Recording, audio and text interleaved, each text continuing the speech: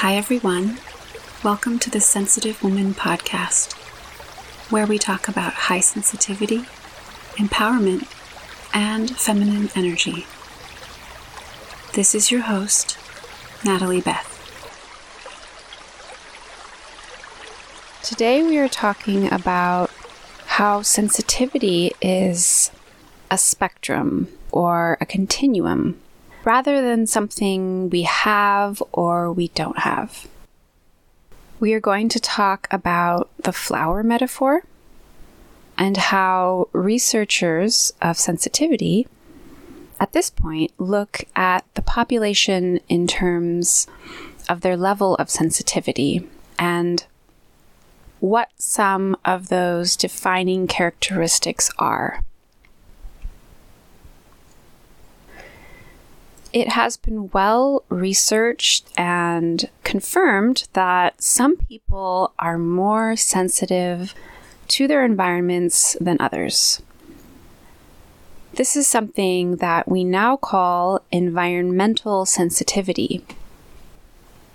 And this sensitivity is an innate temperament. So it's something we are born with, and it's something that stays with us throughout our lives, and it does have a genetic component.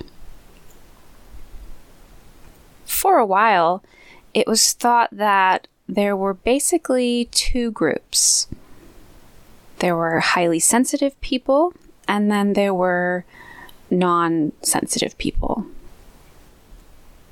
In Sweden, they call these two groups orchids and dandelions. The orchids, or orchid barn, which means sensitive child, and the dandelions, or maskrosbarn, meaning dandelion child. And they came up with these nicknames because sensitive people tend to be more delicate, like an orchid.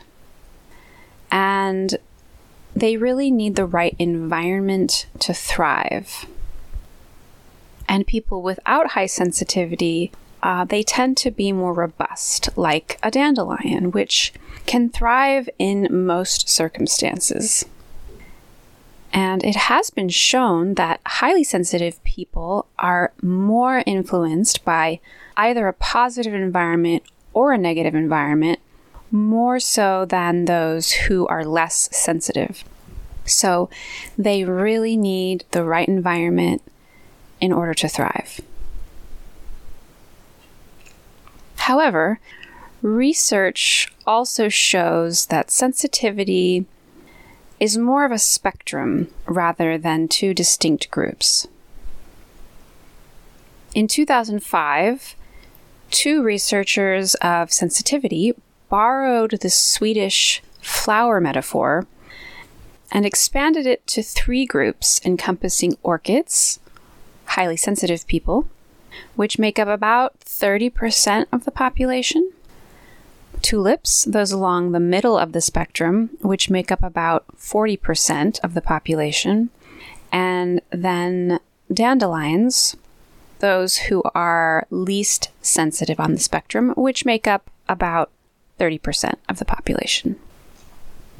So basically, the concept of sensitivity is not one of either you are or you aren't, but there are differences that show up in the population that can roughly place people into these three areas of high, medium, or low sensitivity. It's interesting to note that scientists have observed that there are differences in the brain activity as we move along the spectrum. For example, those on the high end of the spectrum, they show greater activity in certain areas of the brain, including the mirror neurons, which is the area responsible for empathy, in the insula, which governs our awareness, and the amygdala, which is our fight or flight center. We also see more activity in areas associated with creativity and emotional vividness. And it seems that our brains respond differently to dopamine, which is probably why we are less drawn to stimulating experiences. Now, none of this is to say that one type of person is better from another. We all have our strengths and our weaknesses and the things that we have to offer. And this podcast is all about celebrating sensitivity, so that's the part of the population that I'm focusing on. So to wrap things up, there are differences in the way that people experience life and their environment. And this is what we have called a person's environmental sensitivity. Currently, we consider people to usually fall into 3 different areas along that continuum or spectrum of sensitivity: high, medium, or low. And these are sometimes called orchids, tulips, and dandelions. So if you're curious to find out which flower you represent, you can take my quiz at sensitivewomanrising.com.